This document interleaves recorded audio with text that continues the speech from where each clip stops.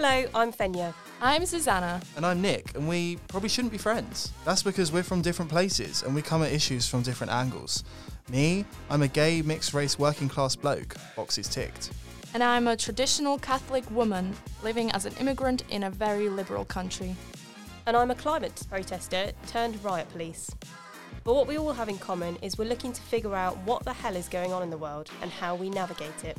And we'll talk about everything from politics to dating, from mental health to nutrition. We'll look at history and current affairs for inspiration, and we'll share stories from our own lives. All topics and viewpoints will be welcome, so if you're easily offended, switch off now. Hello and welcome back to another episode of Shouldn't Be Friends. You've got all three of us today. Hello. We managed to get ourselves in at one place, in one room at the same time, which is quite unique. I know, let's see if we... back together. I know, let's see if we kill each other over the course of the episode. So today we're going for a deep dive into the trans debate. How are we feeling, girls? Are you all ready to go? We're feeling good. Yes. Yeah. Are you feeling fluid? Are you feeling gender fluid? But also, why did you just call us girls? You're making presumptions based on our physicality that you shouldn't be making. The hair, the makeup. Sorry. I wonder what gave me the idea that you were girls. I know. Well, so, anyway, in preparation for this podcast today, I realised that in the mainstream media, it's really difficult to find like a balanced narrative of what's going on, or even, you know, with everything, there's always pluses and minuses, but you don't really come across an open discussion of the minuses. Do you, Fenya? No, I had a nightmare of a time. I started researching this topic. I typed it into Google like most people do when they start doing their research. And the only thing I could find was just complete sort of affirmative sort of advertisements almost for... So what do you mean by affirmative? So it's the kind of belief that if you are transgender, that shouldn't be questioned. It shouldn't be questioned that there's any other motives. You are transgender. Nothing else should be explored. We should look at how to get you to live your best transgender life rather than look at other things that Why may are you be... laughing, Nick? I don't know, like, what is your best transgender life? I think the thing that's always like bothered me is that when people say I was born in the wrong body, we readily accept that and then we move on to treatments where I think we should question, what the hell does that mean, being born in the wrong body? So that's the affirmative sort of treatment of transgender issues, of body dysmorphia. That's exactly what it is. And that's the only thing that is available on the internet out there. And what about documentaries? Is there anything out there? Yeah, so I managed to come across a documentary. It's called Transgender Kids, Who Knows Best, from 2017. Actually by the BBC. So I'm not usually a big fan of their stuff, but this one was very good.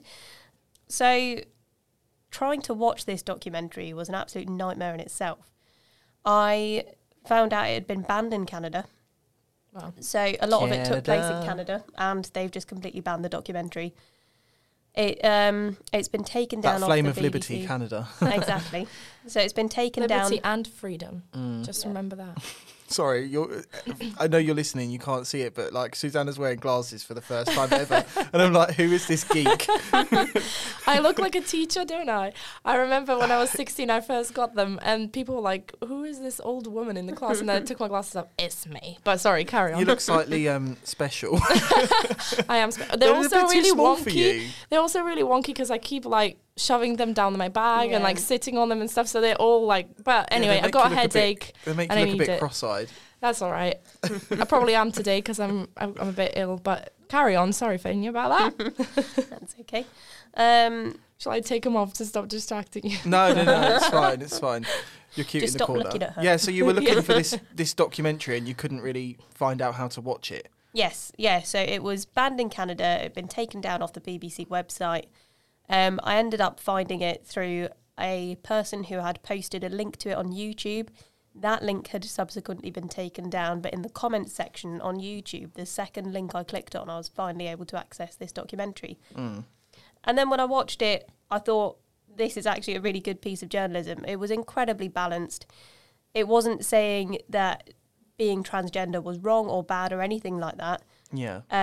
It wasn't anything that I would consider It wasn't hate preachy, speech. was it? It wasn't No. preachy. It was just giving You felt like it was really exploring the issue. Exactly. It was really exploring the issue. It was really fair and balanced. And it's been taken down off the BBC website and banned in Canada. How telltale of our times. That's really sad. Yeah. But I think that's because there is an official narrative on what trans is and how to treat it, especially in children. Because if you look at the NSPCC, the children's charity, their approach of advice to parents, which is going to be the same across social services, the NHS, all the other schools, all the other organisations that are involved in child welfare, they state explicitly that gender identity is a feeling. They say that it's on a spectrum and it differs from biological sex. I mean, these are theories, guys. Like, there's no scientific basis for this. It says there's lots of different possible identities, and it even tells the parents that the child has to lead on what pronouns the parent should use for it. So, as you said earlier, this is an affirmative approach, and it even goes on to say, transphobic bullying includes deliberately refusing to call them by their new name or pronouns, and that's a hate crime. Yeah, I was thinking of this example. We were talking about it when that imagine you go to visit your grandma and your child is called Jeff. And she goes, oh, here, little Jeff, have a sweetie. Now your grandma's a bully because from yesterday, your child's name is Jezebel. I don't know. Jezebel? No, I don't know. Jesus Christ, no, I wouldn't be that cruel to my daughter. No, your child's name is like Miranda or, Yeah, Jezebel is bullying. I don't know what that actually means. What it's a whore. Oh, I thought it was a name. I thought it was a name. This is why... That's funny, keep it in. I thought it was a name because I'm foreign. I don't know all the context. But anyway... to be fair, I have a friend called Jess and she used to call herself Jezebel. Yeah, oh yeah, there we go, Jessica, you go, your son's name is Jeff, and then you go, oh, well, no, Grandma, his name is Jessica, her name is Jessica now, and your grandma's apparently a bully now. But that's the NSPCC's advice, is that you have to go to the family and the schools, and you have to enforce the new pronouns, and you have to say, you need to go along with this. I think otherwise it's bullying. Yeah, that is the worrying part as well, because it's all so ideological. None of it is fact, and it's all being... presented as fact, and that's just the way it is now. There is no alternative viewpoint, which again I found in this documentary, because there was the final remaining doctor, psychologist in Canada. He was still practicing non-affirmative therapy. He was trying to teach kids... Which is just normal therapy. So basically, in any other way. When we say that kind of therapy, this is what is known as gender exploratory therapy, where we're trying to figure out what is causing this dysphoria. Could it be other things?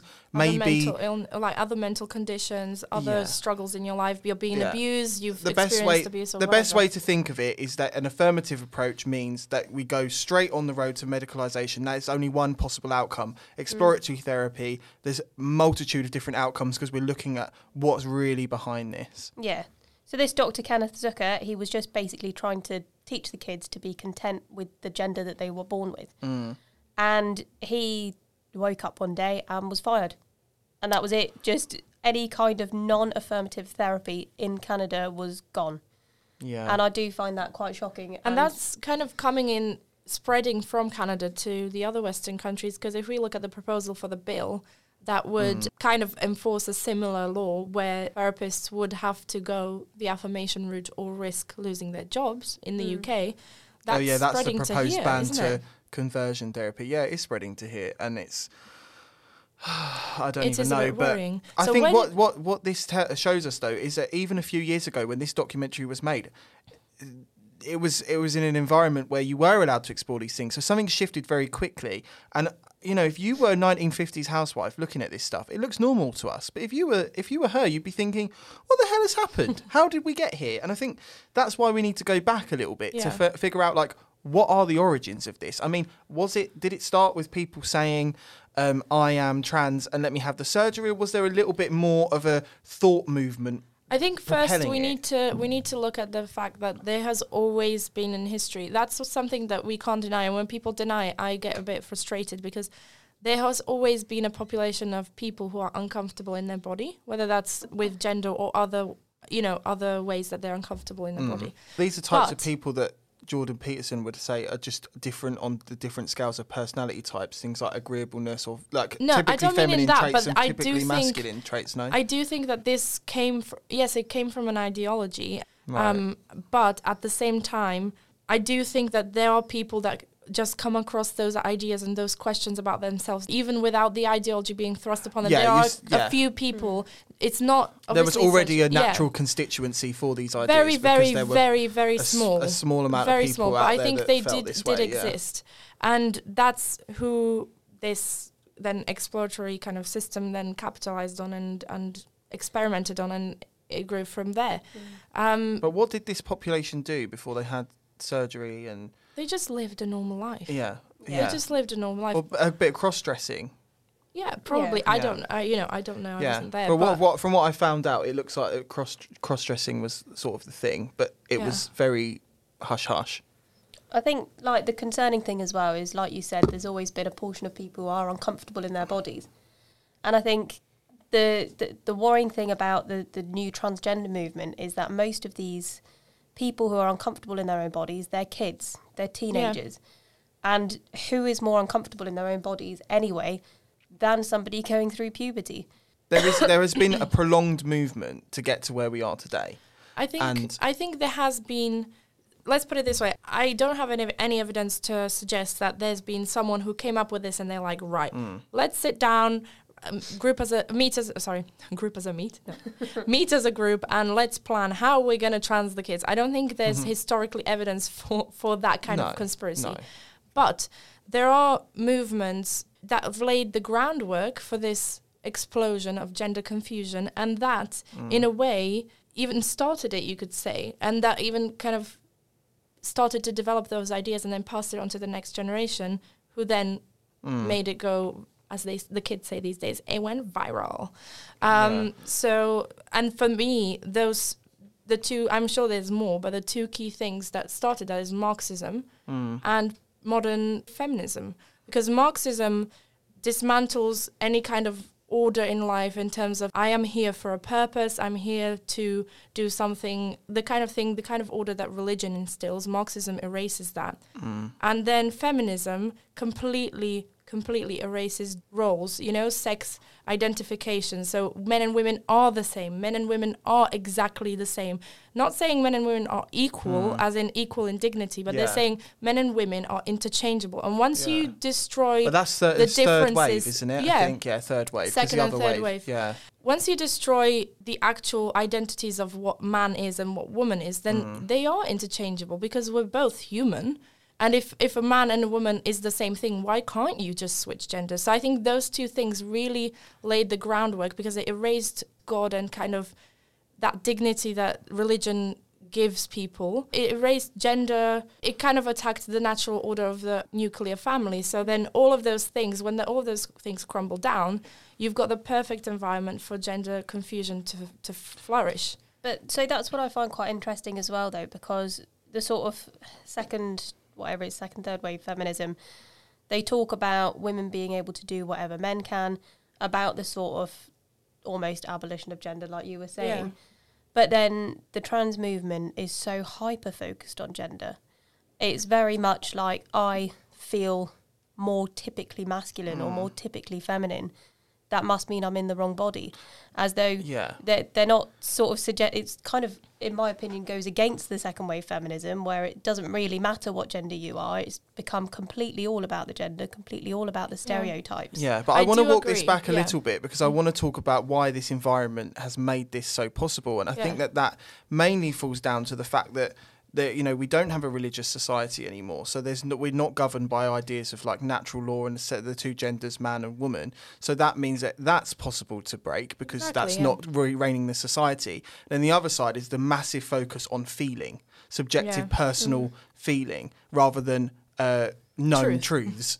So that makes that possible. And then when we look back into trans history, I mean, I've found the first sort of people that underwent surgeries, but like, did you find any kind of theoretical arguments before that, or does it seem like the surgery came first?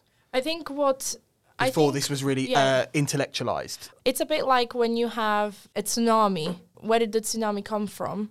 it didn't like randomly, it just manifested itself and flooded. But there's an earthquake, there's something before that, there's lots of different factors going on, and I think that's what happened here. I think that the development and widespread of Marxism and death of religion, you're right to say that feminism, this goes against feminism, I agree. You know, once you erase male and female, then why can't you switch? You know, so I think that was the groundwork that it laid. And I think all of these factors, they then developed into or allowed the ideology to bloom. What's interesting is that the first surgeries and the first sexual institutes for gender identity and reassignment surgery was in Berlin, cosmopolitan Berlin of the Weimar Republic. We can't blame the Americans for this one. No, we can't. Well, we get on to someone who popularised it, and we're definitely where we are today because of the Americans. But the first seeds for this were really sown in Germany, and what's interesting about that is that it was a very cosmopolitan, enlightened, and when I say enlightened, obviously non-religious society, which was probably the most eminent in the world at the time for its philosophy. So there was a lot of people sitting around figuring things out that probably they should have stayed away from.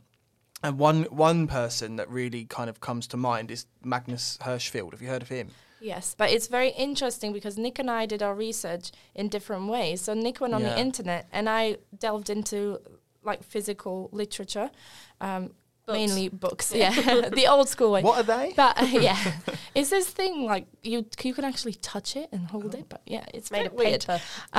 Did it consent? I don't know. I didn't ask, but I know.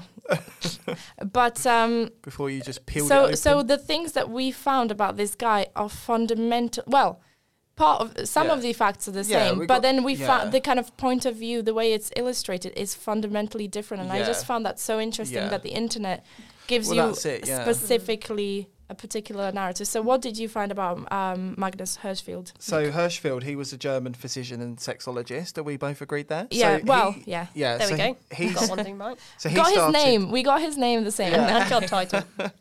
Well, was he a he or a she? Who knows? Anyway, he was a Jewish homosexual, and he started the Institute of Sexual Research, which was the first sexology research centre in the world.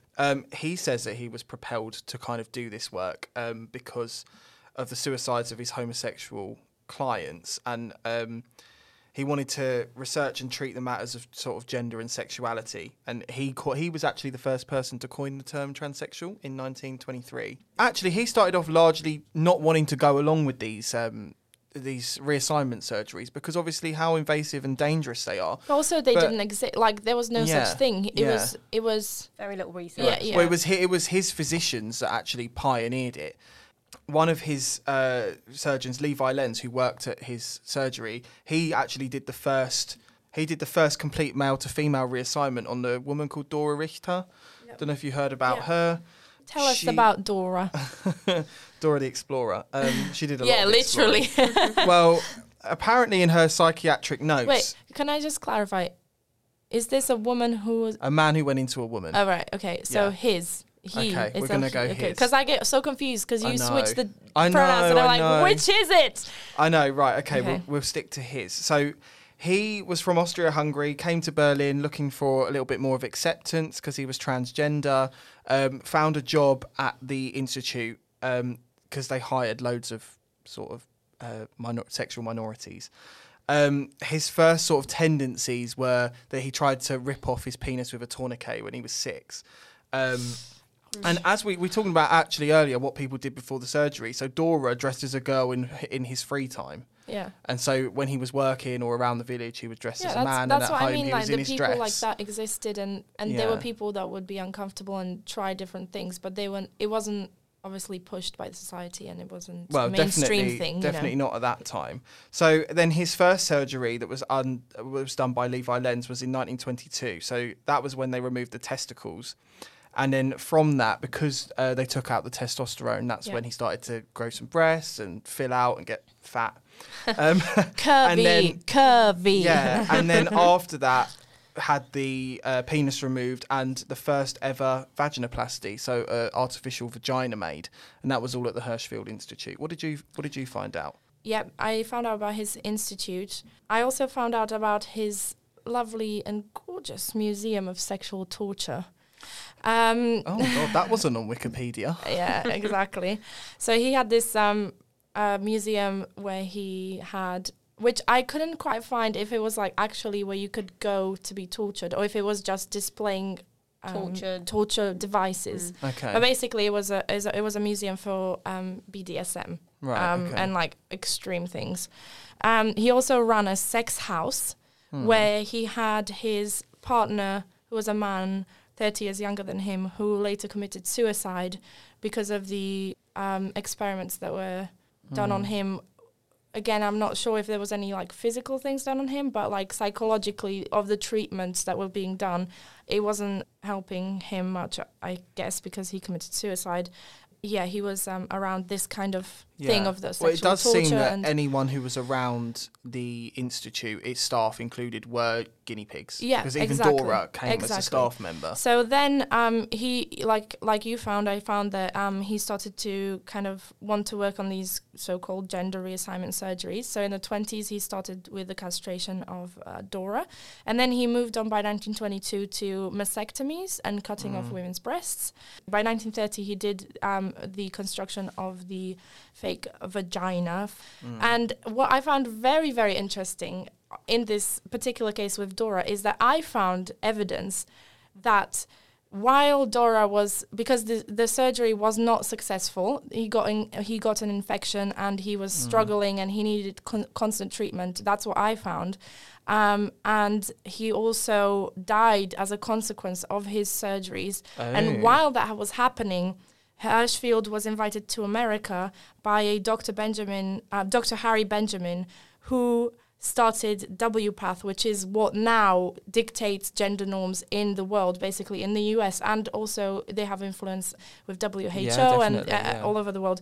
Later on, we'll move on to John Money, but basically Benjamin is the one who started off Dr. John Money's kind of career in this field. And Benjamin invited this Hirschfeld guy, and he was like, great, come, you've been very successful with your work in Germany, because he didn't obviously tell them that my guy who I've just but that's so interesting, because what I heard was that the institute was being attacked after the rise of the Nazis, and Hirschfeld himself was attacked really badly by a mob, and so he fled America for his life. To be honest, I wouldn't be surprised if they were targeted, because it was such a preposterous idea. You know, I'm not denying that they were. What's interesting is that here it says that Dora died as a result of a Nazi raid, and was presumed killed in the raid, or arrested and died in custody, and then the centre was taken over by the Nazis and used for their own purposes. So I found... Whereas you found that Dora died from complications. Died from complications from the... it didn't actually specify the name of the patient. It just said the patient. So in 1930s... I'm wondering if this is... Oh, no, do you know who this might be? That brings us on to another one, is... If anyone's seen the film The Danish Girl, have you seen the film The Danish Girl? Yeah, I haven't. Oh, you haven't. Eddie Redmayne. Yeah, Eddie Redmayne. He plays the Danish painter, trans woman Lily. And this was the first known recipient of a uterus transplant. So we don't even really do many of them now. It's just ridiculous. I'm sorry. Yeah, it's just ridiculous. He had a series of 4 surgeries over a period of 2 years, again at the Hirschfeld Institute of Sexual Science. When the press found out about it, he was actually married at the time. The Danish government completely dissolved the marriage and then actually allowed him to change his sex legally, give him a new passport and everything. He then actually got into a relationship with a French art dealer and decided that he wanted to get married and carry a baby for them as a relationship, and that's why he returned to Hirschfeld for this surgery and died as a result of having the first uterus was that in transplant. 1930? I think that was 1931. Okay. Yeah, 1931. Okay, so that might be then the patient that died when he was in the US. So maybe Dora did. I didn't really find name-specific details in this particular piece that I was reading, and I didn't read too many books because I didn't have the time. But anyway, he went to the US and he did kind of like a tour where he talked about his work back in Germany and his center. And Harry Benjamin really liked this, and he got a team together, which included John Money, to work with him and to start a similar thing in the US. Well, as we're going to go through this story, we're going to see that there's a lot of times where experiments yielded some very nasty results, and this probably should have been the moment where it was like, right, no, like let's stop, but somehow we carried on. But that's what's interesting, is that we have the academic and the medical taking off of this idea, and then on the other side we have the media. So we have Christine Jorgensen, which is the person that really brought trans out onto the world stage. This was an American military serviceman who had these feelings of gender dysphoria. He went to Denmark under special permissions from the government and had gender reassignment surgeries. And when he told his parents about it, he wrote them a letter saying that nature had made a mistake, which he's had corrected. I'm now your daughter. Somehow that found its way to the New York Daily Press. They then arrived at the airport for him to come off as a woman. The first known transgender woman in America, blew up all over the magazines, became really, really famous, had forged a 30-year career in the entertainment industry, and then toured universities around America giving talks on transgender rights, and is actually now commemorated on the Stonewall Memorial in New York. So we can see how we've got these two things taking traction. We've got the academic, and the medical, and then we've got the media narrative, and that's how this is starting to gain traction with the public. That's when we then kind of get into Dr. John Money. Dr. John Money, yeah. So after Benjamin kind of met Hirschfield, and he had a bit of a chat with him and really liked him, because Dr. Harry Benjamin was someone who was, he made it his life's mission to dismantle the kind of, I would say, stigma around sex. So he apparently was kind of working hard to normalize things like polygamy, bestiality, and different things. And he would go out of his way to make people uncomfortable about these things, to kind of normalize them in a way. Right. And so was John Money, because they were, like working in the same kind of environment. So what did you find out about good old John? Mr. John Money. So he was a Kiwi, a psychologist and sexologist, and he was he was one of the first theorists on gender identity. Yeah. He actually termed he coined the terms gender role and sexual orientation, and he popularised the term gender identity. And he established the Johns Hopkins Gender Identity Clinic, and that was the first in the US to perform reassignment surgeries on both adults and children. So what his sort of theory basically was that gender is learned, it's not innate. So this kind of backs up this surgical route we've already got that's taking off, that, you can change these things. So he said that gender is the expression of your... so most people would think of gender as your expression of your sex. So, for example, women, females, men, males. But for Money, this meant female had nothing to do with being a woman, and male had nothing to do with being a man.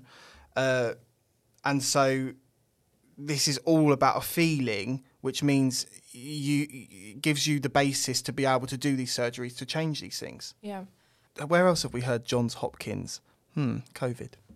Something that I found about him that I found very interesting indeed is that once again he was the big proponent of being polyamorous.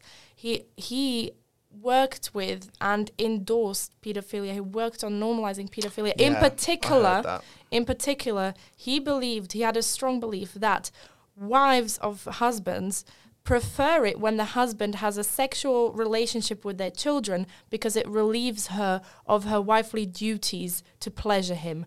That is what he believed, that women want their husbands to have sex with their kids because it relieves them of their duty to pleasure their husband. And this is who this man is. Yeah, he openly declared, his words were, "Paedophilia is not always pathological. It's often just a surplus of parental love which becomes erotic." He gave an example. He said, "A boy aged 10 or 12 who is intensely attracted to a man in his 20s or 40s, if the relationship is totally mutual and the bonding totally mutual, then I would not call it a problem in any way." Oh, he also thought heterosexuality was a societal construct. He said it's superficial and ideological. Yeah. Right, what do you think about the kids bit? I mean, it's just horrific, isn't it? Like, I suppose there's been a lot more open media about John Money recently. He was sort of hailed as a bit of like a hero to the trans community not that long ago, but now there is more coming out. I mean, there's the infamous story about the two boys. Yeah. The Reimer twins. The Reimer twins. Yeah. Should we get into the Reimers? Yeah. Let's do it. So, the Reimers. In 1966, poor young David Reimer, 8 months old, had a botched circumcision, and that meant he lost his penis. Money somehow got to his parents. So I heard that Money was on TV a lot because he was being promoted by the media quite a lot. Yeah, I heard okay. And his parents reached parents, out yeah, to Money. saw him on the Oh, okay, I didn't know heard about the Hopkins Research Center, and they were like, "Oh, this might be a great solution. He might be able to help our little baby." Yeah. So I think they reached out to him because of the way he was portrayed in the media. So Money thought it was great because the Reimers were twins. They were both boys. And he thought it would be a great way to test out his theory that gender is learned because he would have a control, which would be the brother that still had the penis. So he convinced the parents to allow him to do a sex reassignment on David. So they removed his testicles when he was aged 22 months and changed his name to Brenda. He got the parents to agree to hormone therapy. But as we went through the years, he tried to get the parents to create a vagina, which they did in the end refuse. He wrote loads of papers saying that this was a successful surgery. What we now know that, as we'll go over this story, is that it really wasn't. But this experiment really contributed to cementing the pathway we're on now of how we treat children who say that they were born in the wrong body. Some of the terrible stories that went on over the course of this experiment were that he used to force the two twins to engage in sexual acts at the age of 6. He even took images of these. He would bully them into forcing them to strip, and he would make them do genital inspections on each other.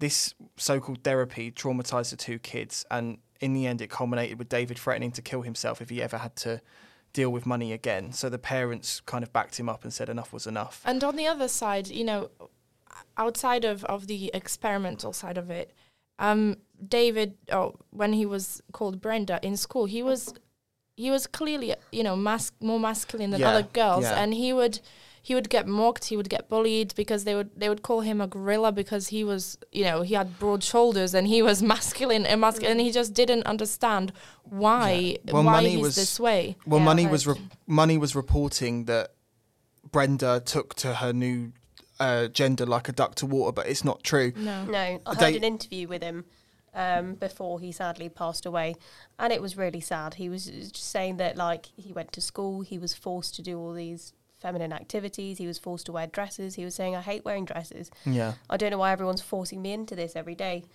And it was just like, he fought against it the whole way. And John Money's come out and said, oh, it's going great. And he's obviously come out later in life and said, well, no, it was actually really horrible. Yeah, but John Money had completely recorded it as though Brenda was getting on fine and it was all a success and that gender is completely learned. But yeah, David was completely fighting against it the whole way. He wanted to play with the action men, he wanted to play with the trucks, he wanted to dress like a boy, he wanted to play football, but Money kept at it with the parents, said no, do not allow it, and then he used this as a pretext to say, let's do the vagina, let's do this, let's do that, because then finally we'll get to a point where he accepts it. But he never did, and that's when David then threatened to kill himself if he had to deal with Money ever again, and the parents decided to sit him down at 14 and tell him the truth about the fact that he was actually a boy.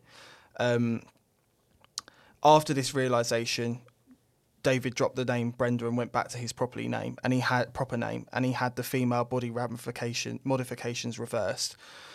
Money has claimed total success on this. He calls it the John Joan case, and this has gone on to, as I said earlier, fuel all of the ideology, all of the treatment paths that we're under today. And this story was actually uncovered by a sexologist, Milton Diamond, who persuaded the boy to come out and tell his story. But as we said, these ideas about how to treat it had already been cemented. This is all open information, but no one has actually gone back on this and said, actually, we need to look at this again. This is probably the wrong thing. You can't just learn what gender you are. Sadly, actually Brian, the twin that was also forced to take part in this experiment in terms of forced sexual acts with his brother, he took an overdose and sadly died in 2002, and David followed suit by shooting himself in the head and committing suicide in 2004. And the parents of the twins have openly said that it was Money's experiments that on their children that was responsible for the deaths of both of their sons. Money himself has always dismissed it as a right-wing propaganda and anti-feminist. And another place where John Money got some of his data to base his so-called academic research on was from a guy called Alfred Kinsey. Now, Alfred Kinsey was, let's put it mildly, he was a pervert. And the way he thought, so he was thinking exactly the same thing, the views we have on sex are so, narrow and old-fashioned. Let's revitalize and re-educate the population. So I'm going to prove to them that every single human being has these disgusting and innate, and they should embrace these things, animalistic and horrible, like pedophilia and all of these incest, that everybody has these and they're normal and you should embrace them. Let's live in our animal states, pure animal states, put it all on the table. But even not only if you have those impulses, but you should go looking for them. But anyway, and where did Alfred Kinsey go to back this idea up? He went, of course, to sex offenders' prisons. And he conducted experiments. He asked these sex offenders about things they've done with children, with adults and whatever. And he said that this is the data that backs his claims up. And he also did experiments on babies and children, including an experiment on a 6-month-old child, in which he documented, and you can still find the documents. I think you can probably find it online as well if you look really hard. Abuse a child sexually and then document how long it takes for the child to orgasm. And the way he defined orgasm is when the baby starts crying in rage. To sexually abuse tiny, tiny babies, toddlers and other children, and then go to these sex offenders and ask them about what stuff that they've done, rapists and horrible people. And this is the material that we use to back up not just gender theory, but also, for example, in America, particularly the new curriculum on sexual education that came out after his research was based largely on his research. So that just and we've never revisited these things. We've never chosen to walk them back. It's actually just shocking. It is shocking, yeah. And I think for me the most shocking thing is that when you try to do some research online, you're not going to find this stuff unless you know what to look for and how to phrase it, or you know which books to go to. Because otherwise, all that's going to come up is what Fenya found is affirmation, amazing history. Yes, there's always been lots of transgender people and lots of therapy, and in Native Americans have a 3-spirited gender and this and that. None of that is true. And that's all made up. Some people might say, maybe the guys who were conducting the experiment were unscrupulous and not the most desirable men, but that doesn't negate from their findings. But they cook the books. They cook the books. They're not real findings. Where's he got this idea you can have an orgasm at 6 years old? But 6 months. But what does that say about us as a society, that we want to pursue sexual? It's Why just is that something that some man thought he needed to find out? What parent agreed to it? Well, that's the thing. I don't think they came up to a parent and be like, "Oh, mate, I'm just going to take a 6-month-old and." I think there was a lot of it going on in the sly, where the parents maybe weren't quite aware. But let's have a look at what the ramifications are now. There's a really good page on Substack called "Parents with Inconvenient Truths About Trans," and they're mainly in America, but a group of parents that have gone through these journeys of transitioning their kids and then realising that it's a crock of shit. So we have one parent here in their class. So obviously we always get told, why is there such a moral panic about a portion of the population that's 0.1%? But what we don't get is that 0.1% and growing exponentially, especially among teenage girls where it really never was a thing. You know, there was a small amount of really young boys that would say that they were girls. The other way round never really happened, because I think being a tomboy was a lot more acceptable for a girl than being an effeminate man. Now, all of a sudden, this one parent has found that a quarter of her daughter's class is trans. When you're what age are these kids? Like what a year group or like? I think they're like 11-year-olds. 11-year. Okay, when you ask an 11-year-old about anything, you can clearly find out after a 5-minute conversation that they do not have the capacity to understand the full extent of what things are and what they mean, because they shouldn't, because they're children and they have the time to learn. There's these a really things. good point in this woman's story, which is a lot of the time people will say that we need to have this relationship and sex education in schools because we need to help people understand each other and treat each other with respect and also accept themselves. But what we actually found here is that the daughter came home after a lesson at school being taught about about being trans and gender identity. After being taught about transgenderism and gender identity and the fact that it's fluid, and came home, looked up transgender on TikTok, and then came out to her mum saying she was trans. And then all of a sudden, a quarter of the girls in the class are trans. And there was even one child in the class that had 4 names in 1 year, all from different anime series, because the school's policy is that they will go along with any amount of social transitions and name changes, and they don't always tell the parents. Yeah. It's mad. I was listening to a podcast this morning about the Tavistock, and I thought it was absolutely mental, because they were saying up until about 2011, like you said, very small portion of transgender children. And after 2011, I don't know what it was that kind of caused that change, whether it was the internet or...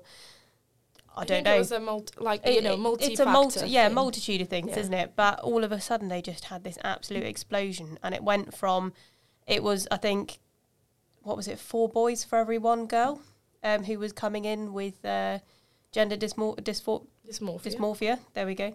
Dysphoria. Dysphoria. Yeah, there we go. Get them mixed up. Yeah. So anyway, there was a much larger number of boys coming in with gender dysphoria. And then after 2011, all of a sudden they saw this uproar of girls coming into the clinic, and all of a sudden they didn't have enough people to treat them. They were treating under 100 a year, and that number increased by like 100% every single year after 2011. The waiting lists out the door, they didn't have the people to treat them. And like you said, it could well be that these people are just hearing this term for the first time in a very complex stage of their lives, going home and thinking, oh, maybe that's me, because I've been struggling with it. It seems to me that in this example that I just gave, the child initiating the fact that they're transgender came after the lesson. There wasn't a problem before that. So it just shows you do need to be really careful about what you're teaching kids, because they're easily influenced. The fact that they told this child, if you're uncomfortable in your body, then you're transgender. Well, the child had just got her period. Of course she's uncomfortable in her body. I think it's the way that it's framed as well. What they're taught or what they perceive to be transgender is just normal aspects of growing up and normal differentiations in personality and character. So we are told that if you are like this, a bit like you said in the beginning, if you like doing these activities, you can't be liking them and being a girl. At the same time, you're uncomfortable in your body because you're growing breasts and you're starting to have a period, you're hormonal. That's the most irrational period of your life, because you are so confused, your body's growing, hormones all over the place, new experiences as well. You're going into new social experiences, that maybe you're starting to date, maybe you're starting to be kind of bullied, because people become more aware of that stuff when they're teenagers. And then you're thinking, well, of course I'm not comfortable in my body, I must be a transgender person. But this is what happens when you don't have those boundaries and the parents aren't leading. So I found quite an interesting example of that, actually, in this documentary. So there was a young girl, I think at the age of about 6 years old. She was screaming to her father, going like, I'm a boy, you have to treat me like a boy. And the dad just doubled down and was like, no, you're not. Like, he was never said that she couldn't do any of the masculine activities that she wanted to do and all of that kind of stuff. He ended up taking her to a therapist, and they spoke about it, and it was... he didn't go down the affirmation route. He went very much down the sort of more talking therapy, conversion therapy route. And while she was when she got to her sort of teenage years, I think she moved to a new school, joined the girls' hockey team, realised that there were more girls out there who preferred the more masculine activities. They liked doing sports. They didn't really care about makeup and clothes. And then she turned around. She's now a happy, healthy adult, and she said, no, I'm not a boy. I'm just a girl who likes doing masculine activities. Even the fact that doing sport is seen as a masculine thing, it's not. It's just a it? human thing, you know. It's just differences in us as people. It's in a weird way, it's enforcing a very rigid view of what a girl is and what a boy is. But I think it's interesting because on the other stories I got, there's another one about a therapist as well. This was a psychologist parent who's had an autistic daughter who started to say that she was a boy around the time of her exams and stuff. So the mum was like, I'll send you to a therapist just to help you kind of deal with these anxieties, because I think the kid also had ADHD, etc. And straight away, the therapist on the third session started showing her a slideshow of how her enlarged phallus would be, basically her enlarged clitoris after she starts taking testosterone, showing her how great she'll look once she has her mastectomy, calling her he. And it was just insane. So the mum just said, do you know what? No, I'm not having this. And she moved her out of the country to somewhere where this isn't really happening.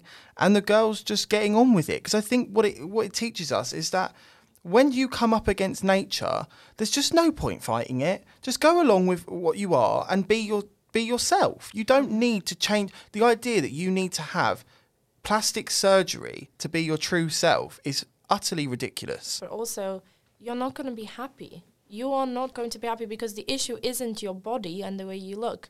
The issue is deeper than that, and it's in your kind of spiritual and psychological space.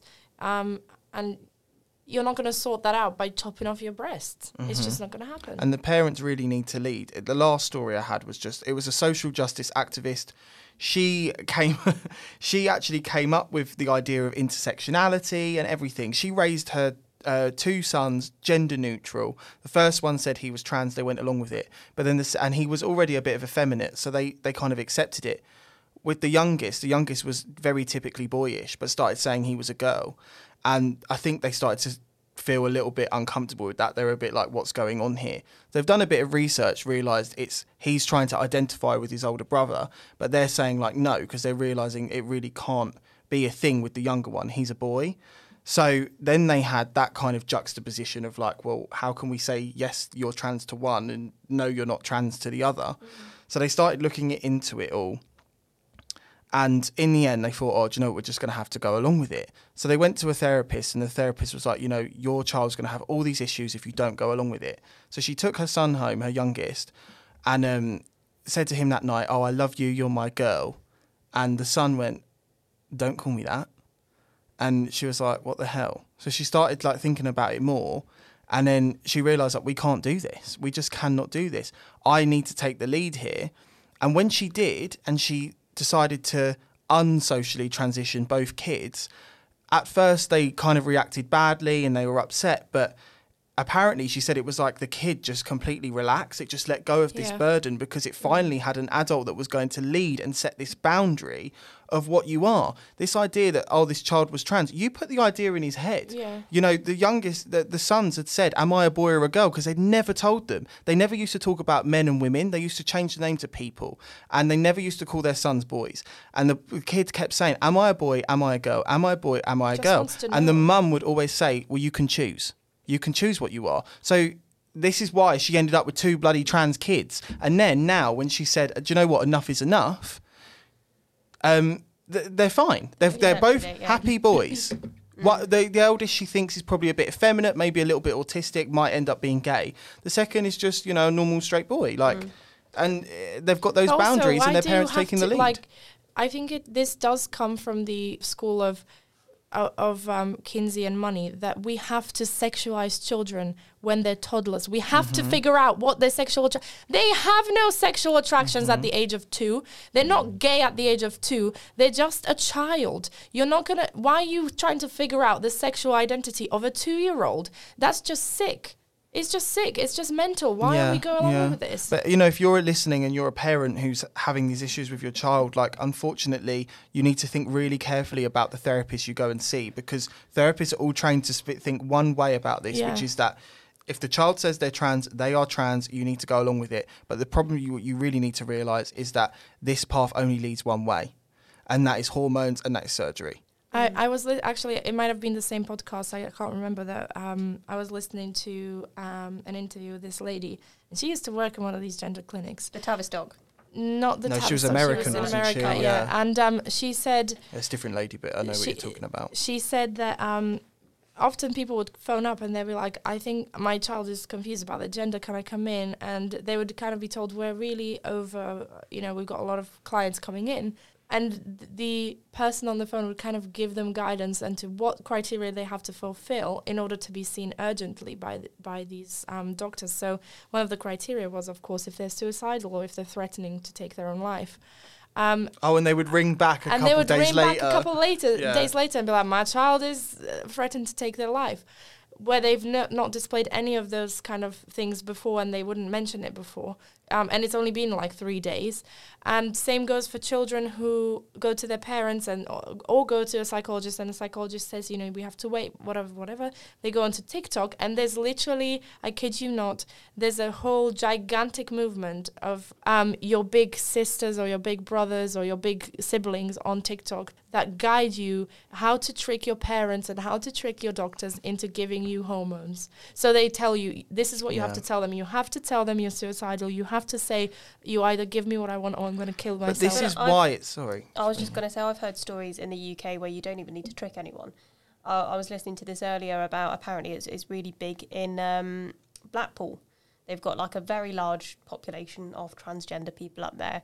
And there was a story of this transgender boy, so he used to be a woman, and one of them said that he'd been on the waiting list for testosterone for 5 years, and another one said that he went to the doctors, and in the first, I think it was just a GP because he hadn't been referred to a gender clinic yet. The doctor just prescribed him with testosterone, and he did give him a referral to a gender clinic as well, but was that the GP? I think it was the GP. But they wouldn't even... the GP wouldn't even prescribe a male testosterone. You'd have to go to an endocrinologist. The GP wouldn't even prescribe you antibiotics if you've got bacterial infection. What happened after that? So, well, he's been taking the testosterone. I think that was when he was about 16 or something. He's been taking it for a few years now, and now he's gone for a GoFundMe page so that he can have top surgery. So it's all... he's going through with it, and he's still insistent that that's the right move for him. But I just think you go to one appointment and they just go, yeah, here you go, have the testosterone.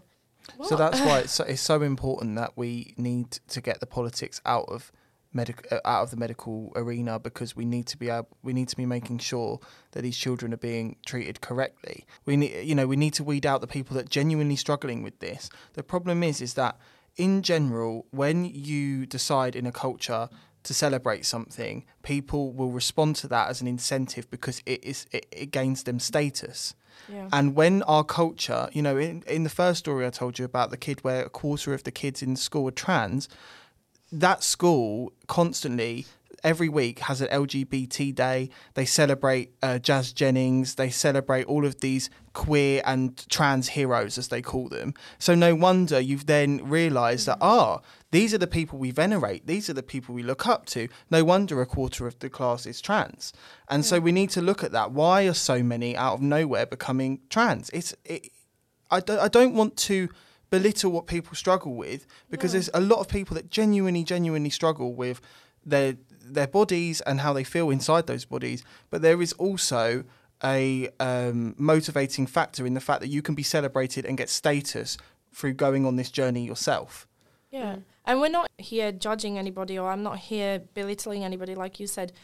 I genuinely care about people, and I don't want people to go through things that will ruin their lives. I don't want people to mutilate themselves or allow doctors to mutilate them and to make them infertile at the age, or at any age really, but especially if they're a child. I don't think we should allow that. I don't think that's right. Yeah. I think it's worrying, isn't it? Because I know the Tavistock's it's closed now, but they've been quite open about the fact that very little research has been done into giving people puberty blockers, into giving people testosterone. What are the long-term effects? It turns out I think the Tavistock were the only ones in the UK that were sort of in charge of dealing with this, and they hadn't been keeping any sort of regular checkups on the people, so they don't know how they're doing in adult life. It's just, and I think it was 2011 as well that they started issuing puberty blockers, and they made it the sort of standard protocol for dealing with people who had gender dysphoria. And they were initially saying that it was to be used to give them some time to decide what gender it was that they wanted. It was kind of misused. A lot of people were going to the clinic saying, like, I want puberty blockers, that's all I want. And again, like, you don't know what the implications are on your health. Partially, we do know what the implication of puberty blockers are, because there's no such thing as pausing puberty. If you take puberty blockers, it's not like when you stop taking them, you're magically going to go into puberty. Well, they say for boys who have puberty blockers, they're very likely that they will have a micropenis. Like, if you give your son puberty blockers, I think it's a really high percentage chance that after that, even if he comes off of them, he will have a micropenis. So that's surprising. He's underdeveloped, isn't it? Yeah, and I just. But even your bone structure, everything you grow in that time. Osteoporosis in girls. Yeah, exactly. Everything, your whole body is growing and developing. If you go through the menopause young, you have to go on hormone replacement therapy, otherwise you'll get osteoporosis. But when they put these girls on testosterone, they don't give them those other hormones, which means that a lot of young girls are struggling with osteoporosis. Young girls. It's awful, isn't it? And they're not telling anyone. No. It's like what you say, they're just going along with this. They're not really keeping any records of the ramifications on young people's bodies. But we know the same hormones that they're using on young boys are the same ones they use to chemical castration and sterilisation. Yeah. And it's not always reversible. Well, mostly not reversible. None of it is reversible. Every action has a consequence. Everything. And all of these, blocking your body's natural growth that is good and healthy, stunting it and kind of shifting it, moulding it, has effects. And it's not good effects. Well, as the parent who took her daughter out of the country because she'd had enough, called it, she was not going to allow her daughter to have a Franken body. Exactly. And it's true. Why are you going to botch your child up?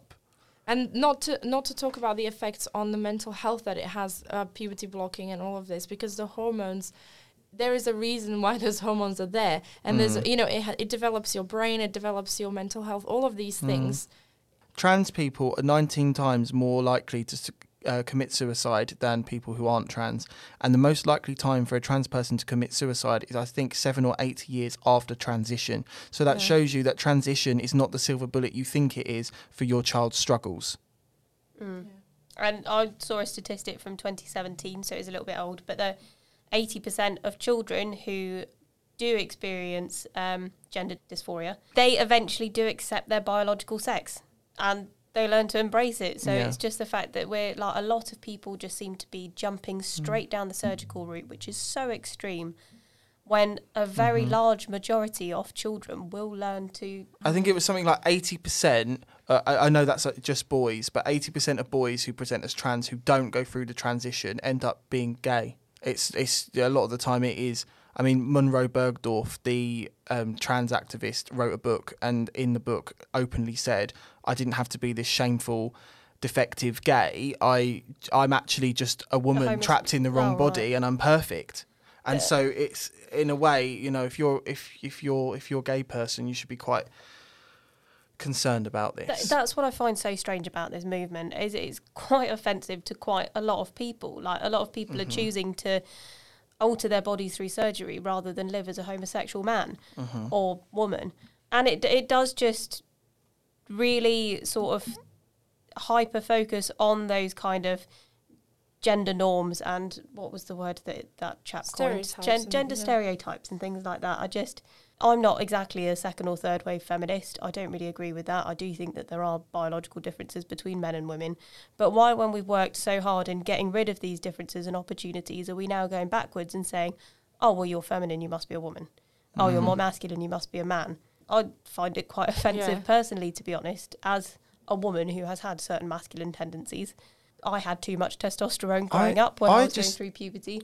And you're not a man. And I'm not a man. I'm just a woman testosterone. who likes to do masculine things every once in a while. I don't Yeah. understand why that is a problem. And I do think, you know, it is...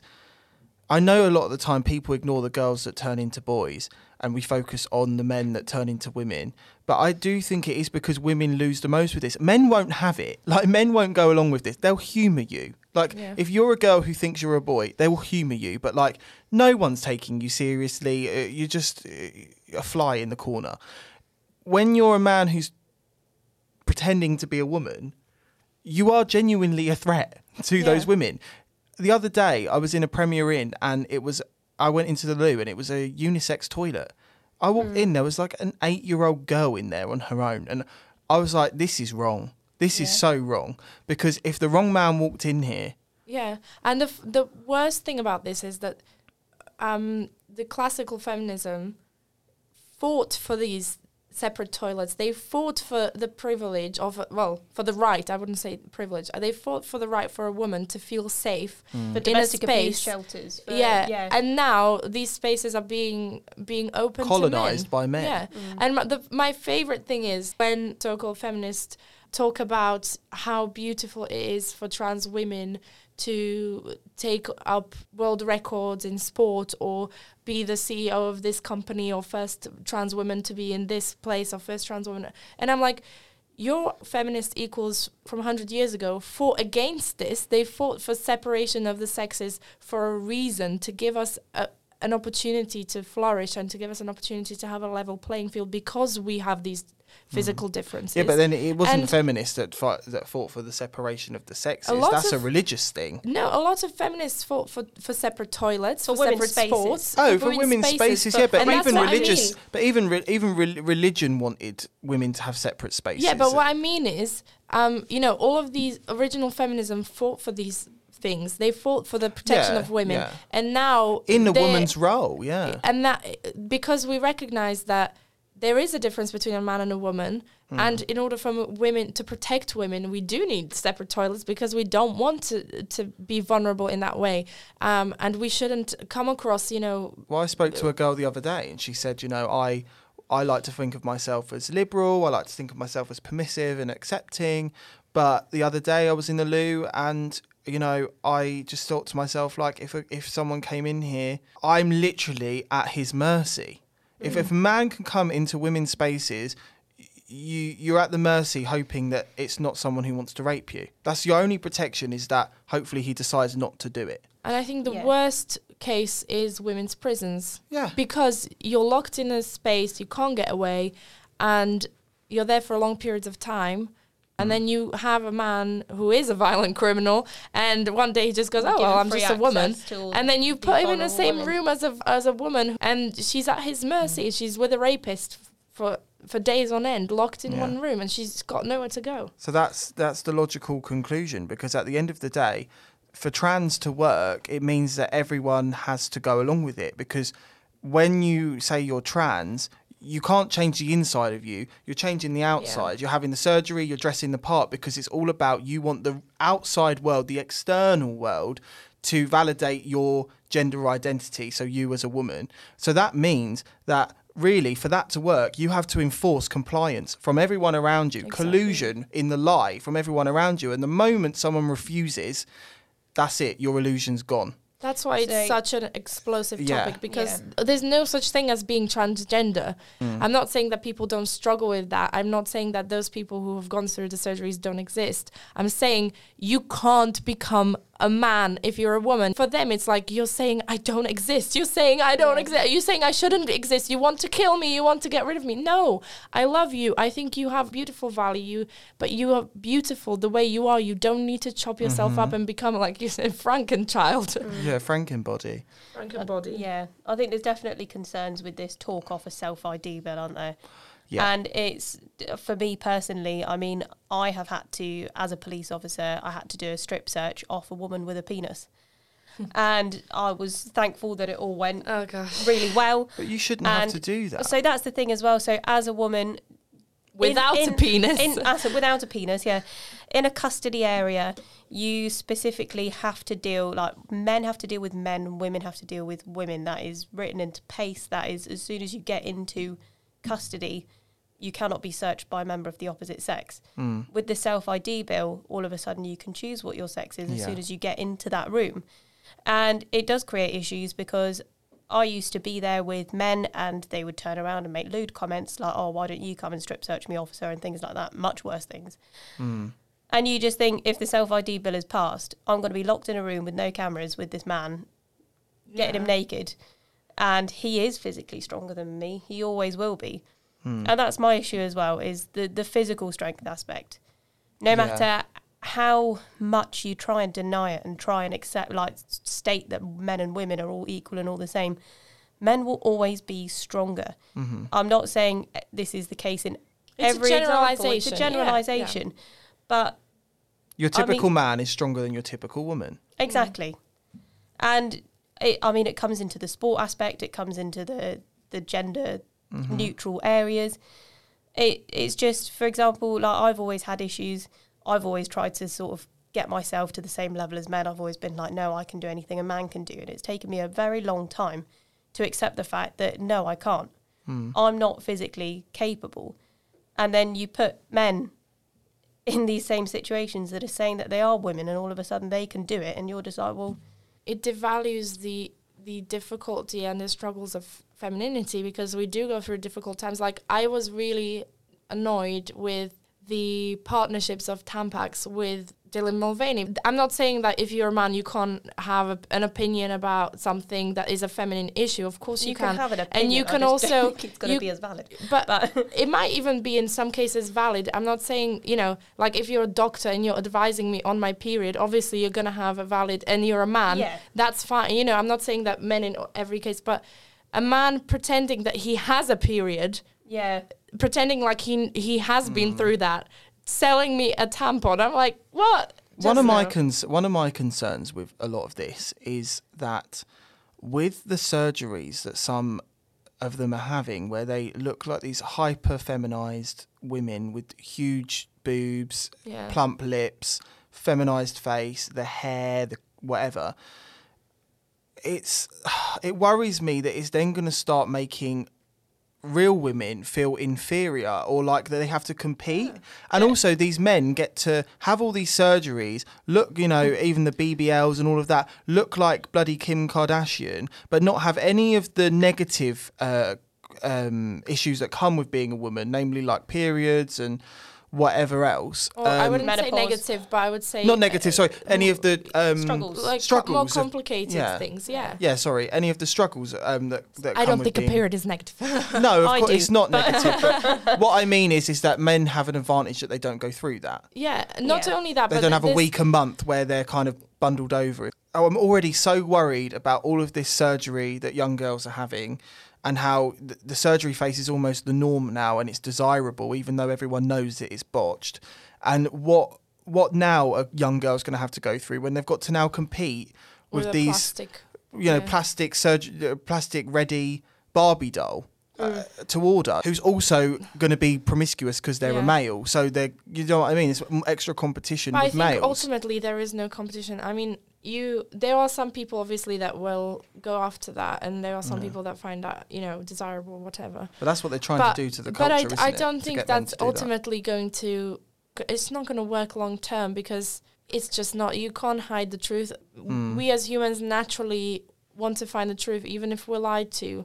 And this is such a basic thing that everybody deep down knows it. Like, no one deep down believes that I can become a man. No one, not one person on the planet. Every rational human being knows that that's not the case, but they just go along because they don't want to offend or whatever. I have noticed in media and in wider society a bit of a shift where people are starting to say, well, hold on a second.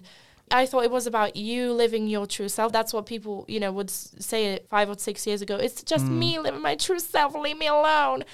But it's not that anymore. It's me imposing on everybody else, telling everybody else how they have to live. Well, you're a cis woman, and you're a bleeder, and you're a menstruator. And also then the hyper focus on children and toddlers and babies people are starting to kind of be like, hold on a second, I don't want this. It's slow. Obviously, it doesn't happen overnight, and it's not like a click moment. But I do think that ultimately, truth always wins. The truth always wins. I think we should leave it there. Yeah. See you Let's next hope week. the truth does win. It will. It will. Because God is the truth. Oh, God. Bloody hell, shut up. No, I'm joking. Well, hopefully it does. Just hopefully it doesn't take too long and there aren't too many children sacrificed on the way. And we'll wrap it up there. See you next week. See you next week.